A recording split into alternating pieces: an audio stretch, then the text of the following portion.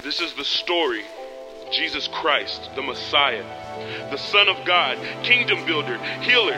He is the King of glory. He is the resurrecting Savior. They expected a conqueror, but instead they got a servant, crucified and lifted high.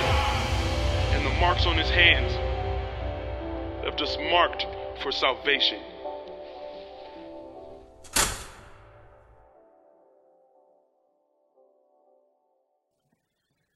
We live in a culture that obviously, if you've looked at TV or just paid attention at all, even mildly, you know that things are just crazy. Chips pointed out over the last couple of days just how that there's an abortion bill that's being actually a positive bill being pushed in Senate tomorrow. We're trying to outlaw what they're calling fourth-term abortions, and you know what that is. It's really right at the end of the pregnancy. Hard to believe that's happening. And he encouraged us to contact our senators and to let them know how we feel about this and to support this bill. And so I encourage you to do that because it is crazy when we look around and we really see what's going on. But I really, as I've thought through some of the things that are happening in our world, I think one thing that I keep reminding myself of is this, that really the abortionists, the child molesters, the porn pushers, all of these people, those probably are not the biggest problem in the world, honestly. The biggest problem in the world is probably Christians who are unwilling to follow God, to seek God in prayer, and to truly desire His heart in this culture.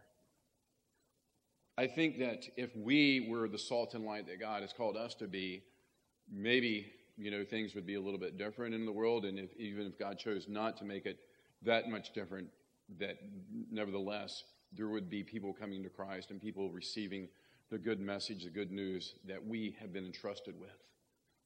The message of reconciliation, be reconciled to God. And so I want to encourage us to be active and to take steps and make a difference. But as we talk today about, I think, something super, super critical and foundational, and I think we're all going to have to do a heart check, honestly, with ourselves and see, do we really, really desire God's will in our lives and in this world, or do we really want what we want in life? We live in a culture that is all about getting their 5 minutes of fame, regardless of what it takes, no matter how humiliated they have to become. I mean, you look on TV at reality shows, honestly, what people do. I have a good friend of mine who I went to college with. He's actually been here before to help with Freedom Dive back when I was youth pastor. And his son is on a popular reality show on MTV. And it's really, really disgusting, some of the things that he's doing and saying, and totally just running away from what he was taught as a kid in order to achieve notoriety and publicity and to be famous. And when we look at the life of Christ, when we look at Jesus, and as we go through the Gospel of Mark very systematically, we'll see that Jesus approached life and culture and the wisdom that he provided was quite different. I'm getting a really bad ring in here. A really different approach to life than the way that we naturally look at life. And the things that are kind of our default for how that we think we should handle something, Jesus' default was so different than that. And we'll see that very, very clearly. And I think it's important as we're going through the Gospel of Mark to keep in mind, and if you're newer to church, you're a newer believer, you need to remember this. This is critical. This is foundational. That Jesus of Nazareth, not only was he 100% truly God, but he was also 100% truly human as well, fully human. In his divine nature, he was fully God. In his human nature, he was fully man. And why is that important? That's important as we look at Jesus and as we try to take on the life of Christ in our own life, become more like him, we need to understand that Jesus got tired. Jesus got hungry. Jesus became physically weak. And as he went through these things that we face, he did everything in respect to us, mind and body and will, except for the fact that Jesus never sinned. Jesus never sinned. And so as we look at Jesus and how he responded to situations and how he responds to difficult people and as he responds to really tough dilemmas and situations, we can know that we can learn to respond in a similar way that he did, because his flesh was tested, his flesh was tried, he was pushed to the brink, but yet he never sinned in his reactions or his actions. And I want that, don't you? I want that in my life. And unfortunately, we're not going to fully arrive as long as we're on this earth in this flesh, and it can be very frustrating for sure. But as Jesus faced these persecution, trials, and headaches and physical suffering of life, he modeled something that we all can do the same, which was a constant dependency upon his Father in heaven. A constant dependency upon his Father in heaven. He found his source of power in being with his Father in prayer, seeking his Father, desiring to know his Father's will. And that's something that we all need to take and say, I'm going to run with that. And we're going to see, it's hard, it's frustrating, it's tiring, it's difficult. It takes self-control. But everyone in here is capable of praying like Jesus and being like Jesus in this area. So let's look at our text. We're in Mark chapter 1. We're in verse 35, and we're just going to go through verse 38 today, 35 through 38. Verse 35, and rising very early in the morning, while it was still dark, he departed and went out to a desolate place, and there he prayed. And Simon and those who were with him searched for him, and they found him and said to him, everyone is looking for you. And he said to them, let us go on to the next town, that I may preach there also, for that is why I came out. Let's pray, and we'll look at this passage. Father God, we thank you for your word. We thank you that we have it so readily available to us, God, that we can just open it and we can read and we can study without any threat of persecution.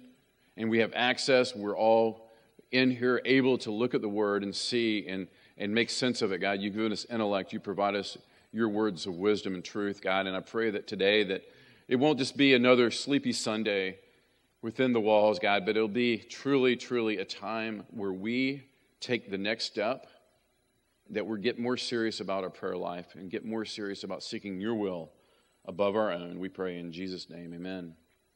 I think that is kind of the first heart check we need to do, is to ask ourselves, do we really want God's will? Do we really want God's will in our life? When I was growing up in West Virginia, one of my neighbors, who also happened to be my mailman, he was really into vintage cars, and so on Saturday, he would roll his cars.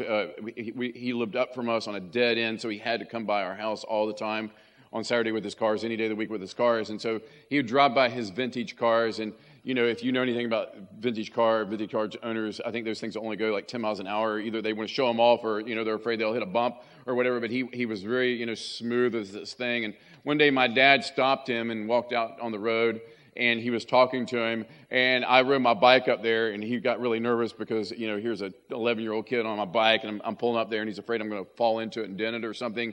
And I look on the side of his car, and there's a sign that said, look, but don't touch, all right? This guy loved his cars. Look, but don't touch. And his son was about the same age as me. His name was Chuck Stoniger. And Chuck, one day we were in the yard, and we were talking, and Chuck said this, as a young boy, he had this philosophy in life, and here's what it was. It was, I want to make as much money as I possibly can in this world, because money can buy anything. And I remember my brain started figuring this out, and I was thinking, okay, anything, can it buy anything? Can money buy anything? And I even pushed him on that. I was like, can money buy anything? He's like, money can buy anything. Anything you want, money can buy it. And what's interesting is that even though the Stoniker family was not a religious family, there was a lot of worship going on in that household, all right? They were worshiping, it just wasn't God. Because this idea of worship is holding a person or thing in a position of glory and living our lives dedicated to it above all else. And you want to know what you worship? You look at what you sacrifice for. What you make sacrifices for is what you worship. And Chuck understood that he was going to have to sacrifice in life, but ultimately he could acquire money, and that would make him happy. Chuck and I went different directions. Shortly after that period of time, we were in different schools, And I yesterday or the day before, I actually looked on Facebook to see what Chuck was doing these days. And he's a lawyer, right? Yeah, you kind of figured that, right, Eric? And so he's making money, probably. He's making good money. He's doing well. But I have to ask this, has he found happiness? Has he found fulfillment? Has he found satisfaction? Because ultimately, we can only worship one of two things in life. It's either we're worshiping ourselves or we're worshiping God. You know, you can say these other things that we can look to and point to, and maybe we think we're worshiping those, but ultimately, if you really follow that trail far enough, it leads back to a throne, and probably we're sitting on that throne most of the time saying, here's how I want to run my life. Here's how I want my life to work. Here's what I want to happen. And so we got to do a gut check today and ask ourselves, do we really want to worship God, or are we content with worshiping ourselves? Now, that line is blurry a lot for sure, right? It's hard to know sometimes whether this activity or this thing I'm doing is self-worship or is it God worship. Because sometimes we can justify most things by saying, oh, I'm using this to worship God.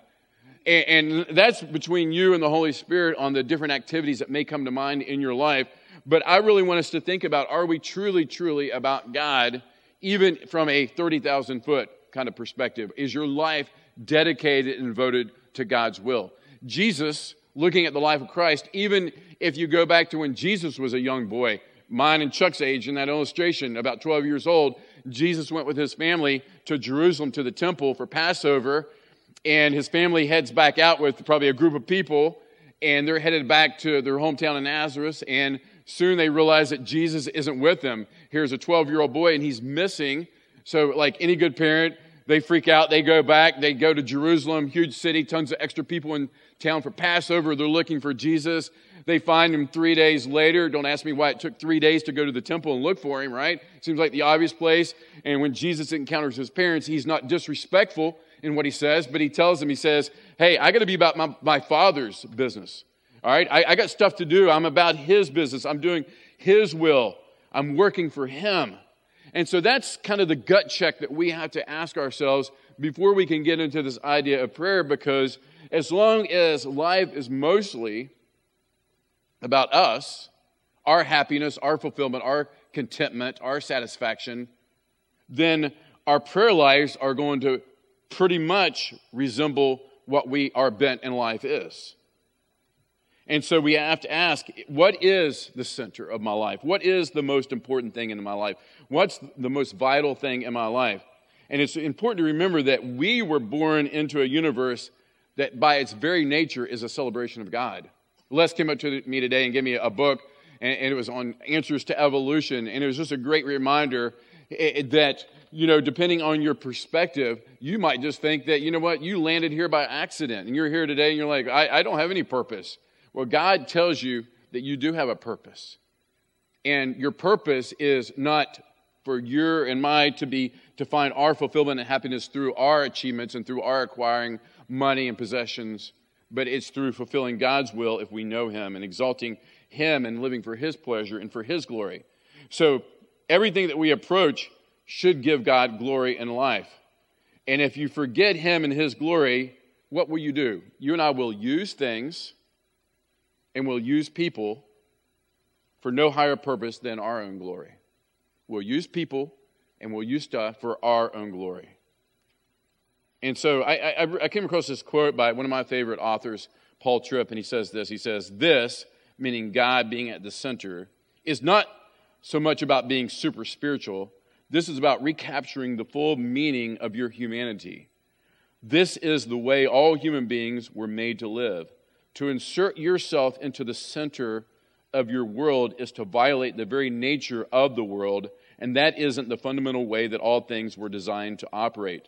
To violate basic creation order and design never goes anywhere good, no matter what dimension our lives we're talking about. And so, think about your life for a second. Are you the center, or are you more and more striving for God to be the center and put him in his proper place? Because this idea of prayer, I caution you, don't say, well, I need to wait till God's really truly in the center and then I'll start praying.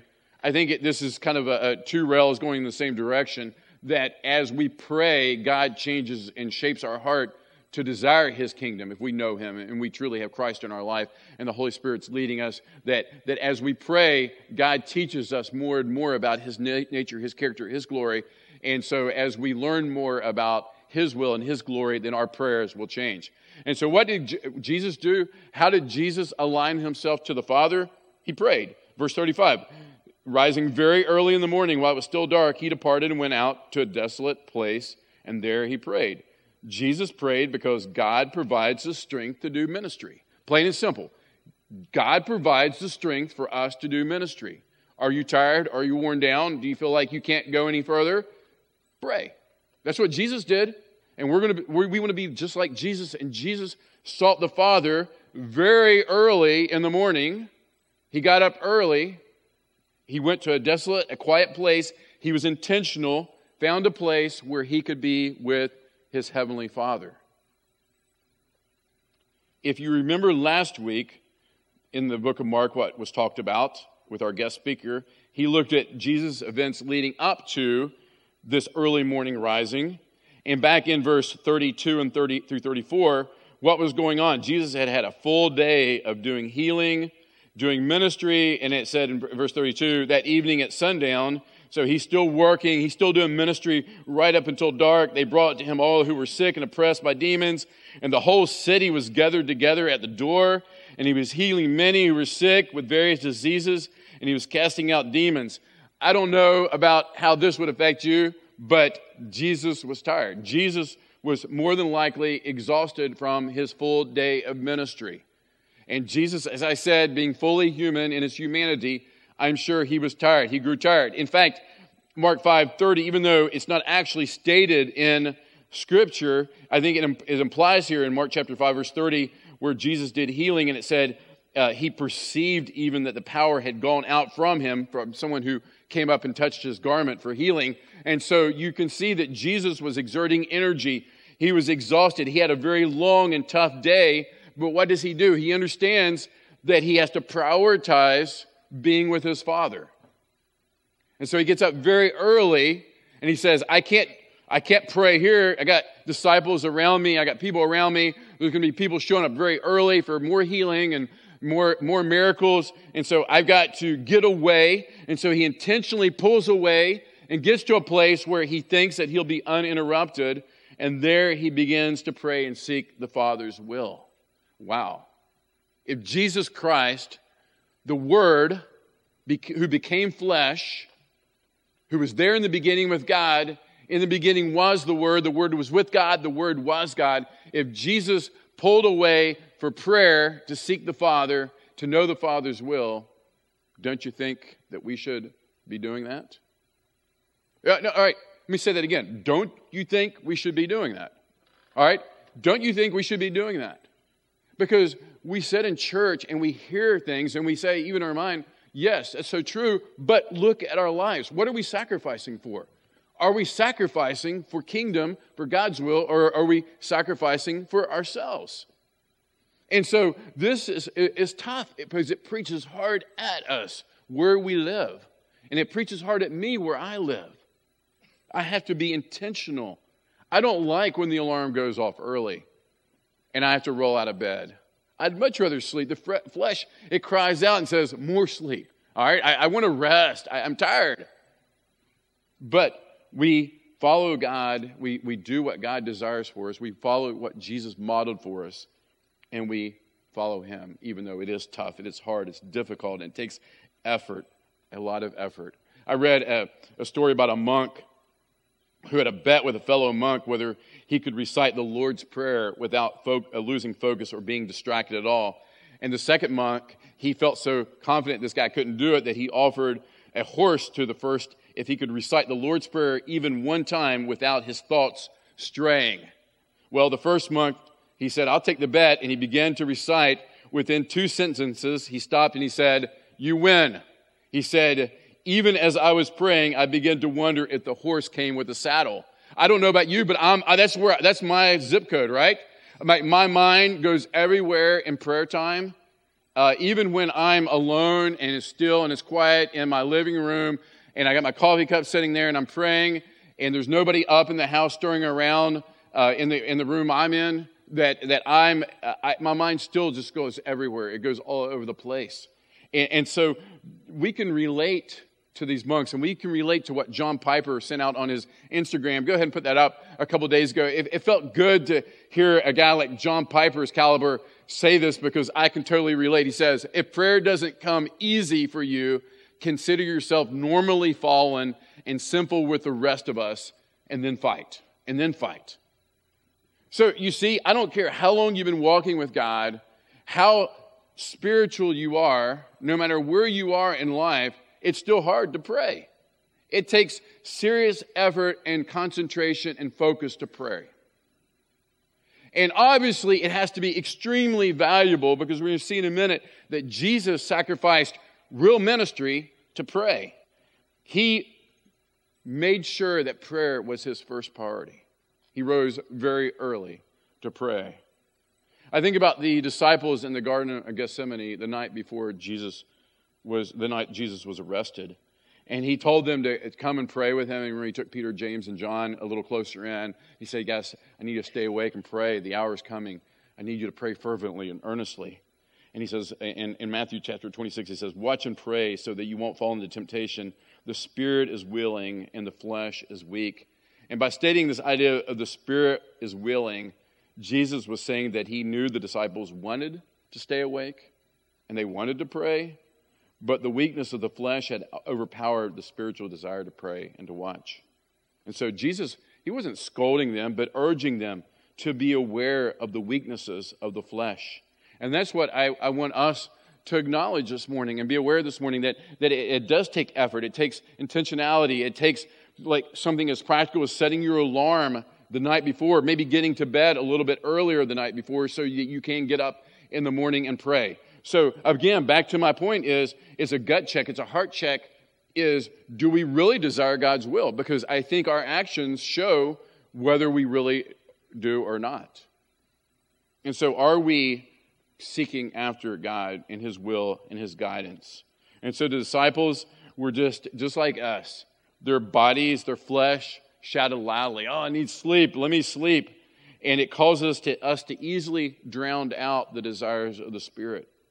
And things like hunger and exhaustion, being too cold or too hot, thirst, pain, a wandering mind, all these things are part of being human. This is part of us being who we are, but it's not an excuse, because Jesus says, watch and pray. Doesn't mean it's going to be 100% all the time, get it right. But he says, watch and pray. And what does he mean by watch? He means stay alert. Stay alert. Take every resource God has given you and put it into action and fight, as Piper said, fight this wandering mind tendency that we have. Fight against using meaningless phrases in our prayers that mean nothing, that saying things and just seeking our own selfish desires when we pray versus kingdom-centered prayers. So we want to be just like Jesus. We want to remove our distractions. We want to find a quiet place, and we want to seek after God. Now, look, I did this for a long time, and some of you do it as well. I said, I don't know if I really need like a set time to like really pray, because I can just pray throughout the day, all day long, just as things happen and situations occur. And that's really good to do that, right? But let me ask you a question. If that's kind of your excuse not to carve out some time for prayer, then let me ask you, are you more spiritual than Jesus? Are you better equipped at this life than Jesus is, that you can just kind of pray through the day, whereas Jesus said, I got to get away, need some time, some space, clear it out where I can be with my Father and seek his will. And so while it's awesome that you pray throughout the day, I realize, and I think just God gave me a swift kick a couple years ago and said, look, if it's good enough for Jesus, it's good enough for you.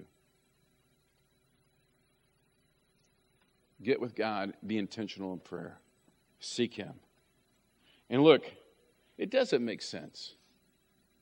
Simon and the disciples, they didn't get it. Look at verse 36 and 37. And Simon and those who were with him, they woke up. What were they doing? Like, where's Jesus at? There's a lot to be done here. And so they go out looking for him. they find him, and they say to him, everyone is looking for you, Jesus. Peter obviously didn't approve of Jesus' strategy. The let me pull away from ministry and all the stuff to do strategy so I can just be still and be with my Father. I mean, Peter was probably thinking, man, the night before we were killing it. Jesus, we were killing it. And these same people, they're waiting, they're standing, they're getting in line for more. What are we doing? Man, we can add like thousands of Instagram followers today, right? I mean, this is going to be a day of notoriety. We're going to build the kingdom. Let's capitalize on all the great stuff that was happening. But Jesus, no. Jesus wasn't about what we are normally about. Jesus was about prioritizing. Because Jesus prayed to teach us obedient submission to the will of the Father. Jesus prayed to teach us obedient submission to the will of the Father. And what was that will? Look at verse 38. And he said to them, let us go on to the next town that I can preach there also, for that's why I came out. So he's leaving the area, right? All right, all this good stuff is happening. And the disciples, they got to be super confused at this point. Like, why in the world, when we're peaking here, why are we moving on to a different location? Why are we going somewhere else to minister? And here's what's going on here. Jesus was not about the healing. Jesus was about the preaching. Jesus was not as interested in the physical healing as he was in the spiritual healing. Now, Jesus, we're going to see throughout this book, I mean, Jesus performs a lot of miracles. He does a lot of healings. And he's authenticating himself. He's authenticating his message. We're going to see that. But he refused to let the disciples or the people own him as their healer. Jesus did not heal. Jesus does heal, as we sang in the song, Jesus, Jesus, healer. I was trying to think of just an illustration within our church body where we can just remember, or if you've been around church for a little while, remember a time where God really did something amazing and supernatural in someone's life, because God is a healer. And I thought about a few years ago when Tori Gravely's mom asked for the elders to come out and in the lines of James chapter 5, where we anoint with oil and pray for healing. And we went to her house, and the elders, we anointed with oil, we prayed over her. And at this point, she literally had been given only a few weeks to live. Well, you may remember the video that Tori made after that. God supernaturally, amazingly healed her mom. Amazing. The doctors were scratching their head. They couldn't understand how in the world, where did the cancer go? What happened to it? It's gone. It's disappeared. But here's the thing. All physical healing is temporary at best. It's temporal at best. Everyone's going to die sometime. 1 year later, her cancer came back. She passed away. Healing physically is temporary. It's temporary. I'm sorry, I don't care how many times God heals you, you're going to eventually die. And there's such a more important thing here than physical healing. It's spiritual healing. Jesus emphasized first and foremost always the healing of the spirit and salvation over any kind of physical healing. And you know what? He also emphasized another kind of healing over physical healing, and that was a healing of things like bitterness and hatred and lust and anger and gossip and things like that. Those were things that Jesus wanted to heal before he healed anyone physically as well, because he understood the heart is what must change. The heart is what has to change. And ultimately, the healing of the human spirit is eternal, whereas this body is temporal. So Jesus said, in effect, these people, they're so caught up now in my power, they're not interested in hearing my words. So let's just go on to another city in Galilee where I can resume my real ministry, which is preaching, because that's why I came. That's why I came. So when God's will comes first, our prayers change. They become less self-oriented, more Jesus-directed, and ultimately more satisfying to our heart. And so, let me ask you, look at your prayers. Look at your prayers. Are they mostly me-centered when you do pray? Or are they God-centered? I had a really pretty neat encounter a few days ago. I was down at Tallahassee Hospital visiting Georgina, and she and I and Georgina's sister, we were in the room talking, and one of the many nurses who were coming in and out of the room came in, and she began to talk, and she said, I think Georgina introduced me as her pastor, and the lady said, really pray for me because tomorrow I'm going to get my back checked out. I'm pretty sure, they're going to think I'm going to need back surgery, and I just don't want back surgery. And I just know if we can get everybody praying, I just believe enough that God will heal me. He'll take care of this. And in the course of the conversation, which it wasn't the time or place for me to correct her theology, but it just happened to come around to where we began a good discussion. And she said, a few years ago, we prayed for 7 years for my son's healing, and it never happened. And she didn't volunteer what happened in the situation. She just said, in faith, for 7 years, she prayed earnestly and with faith and trusting that faith that can move mountains, and the healing never came. And she said, I did God, and she didn't put it in these words, but this is basically what she was saying. Did God not hear my prayer?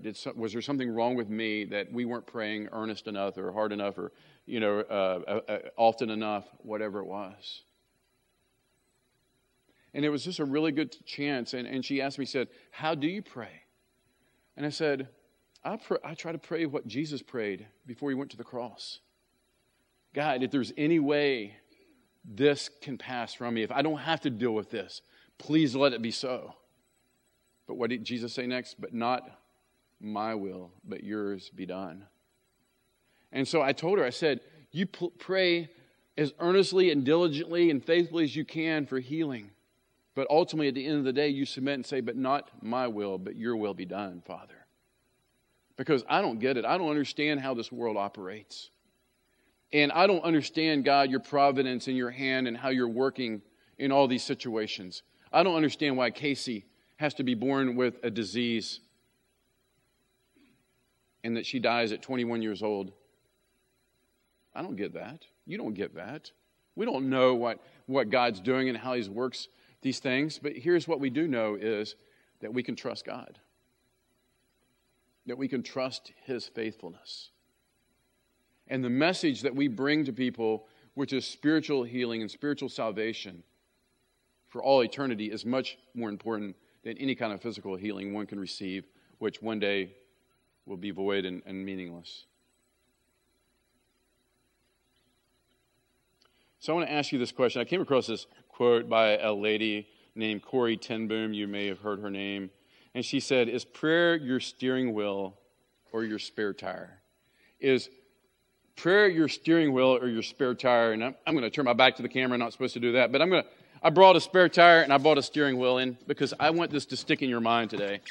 Because I want this to be a visual remembrance when you pray the next time. What's going on with your prayer life? Is it saying, are you mostly about this? When things are going bad, when life's falling apart, when it's not working out like you should, that's when you pray? That's when you need, I need help, God. Come on. I need to get there. I need this to happen. Come on, I need you to fix this. Or are your prayers like the steering wheel that says, God, I desire for you to be in control. I want this fixed. I sure don't want to be sitting here beside the side of the road. But I want you in control of my life. I want you and your will more than my own will. You see, this is very practical because most of the time, here is our prayer. God, fix this, do this, make that situation better, give me this, make that happen, get this boss to leave me alone. And our prayers, yours and mine included, most of the time are, God, take care of this situation. And very few times is our prayer actually, God, this life makes no sense to me whatsoever, but you got the will, not me. I trust you. I trust you in your supernatural providence. You're God, I'm not. This world, it was created by you and for your glory, not my glory. And so therefore, I'm trusting you in all of this. If it's good enough for Jesus, It's definitely good enough for us. So, 2 practical, simple next steps. Allow your centers to be more God-centered. Father, allow me to put more trust in your will than my wants.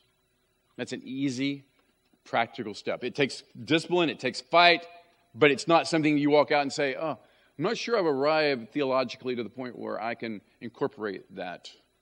No, you can. You can make your prayers more about God. Start with the Lord's Prayer as a great example. Our Father in heaven, hallowed be your name. Your kingdom come. Your will be done on earth as it is in heaven. Now we get to my needs. Give me today my daily bread, not everything I want in life, but just give me what I need. And forgive me of my trespasses as I forgive those who trespass against me. And lead me not into temptation, but deliver me from evil. That can be your model. You don't need a lot. It's a matter of just doing it. Secondly, find space to pray without interruption. Find space to pray without interruption. I don't know what that looks like for you. I'm one of what I would consider very early in the morning type people. I like to be up early. I like to be quiet and still, and it's dark in the house. I love that. The coffee pot is going. The aroma's in the air. That's my sweet spot. That's my time. But yours may not be that. Maybe you got kids and they're raising up at the crack of dawn. They're running around the house. Maybe for you it's something different. Maybe for some of you it's maybe in your car at lunchtime you drive down to the river and you just get a few minutes to just sit still and just pray in your car. I don't know what it looks like for you, but I promise you that we all find time to do the things that we want to do. We do. We do. And so, let Jesus be in control. Submit your prayers to Him. Allow Him to be the strength for your ministry to do His will, not your own. Be intentional with your time. Take a step. Take one of these 2 steps. Which one is it going to be? Is it going to be intentional time starting maybe today or at least tomorrow for sure? And are you going to remix your prayers? Is it going to be less about yourself and more about God? I don't know. I've never prayed this way before, but I really want today as I go to work, I want to bring glory to you in that situation. As I go to the store, I want it not to just be from getting to the shortest checkout line, but I want it to be for your glory and your honor. That's tough stuff. I haven't mastered that. None of us will, but I promise you, we begin to pray those prayers, we're definitely going to be more aware of God and what He's doing around us. Let's pray. Father God, your word just doesn't allow us to stay where we're at, but it moves us to be more like you. And we thank you that you love us just exactly where we're at, that you're fully accepting of us because of Jesus Christ and the salvation that we have through Him. And God, for someone sitting here that would be honest with themselves that they don't desire your will, zero, not at all, because they know that they don't know you. They don't have a real relationship with you, God. May they see the cross. May they see Jesus. May they understand the simple gospel message, which is you came to the world to save sinners. And God, allow them this morning to confess with their mouth the Lord Jesus and believe in their heart that you raised Him from the dead, and they will be saved, your word says. And God, I pray that you will allow us to truly, right now, in our minds, decide what our next step will be in response to this message. In Jesus' name we pray, amen.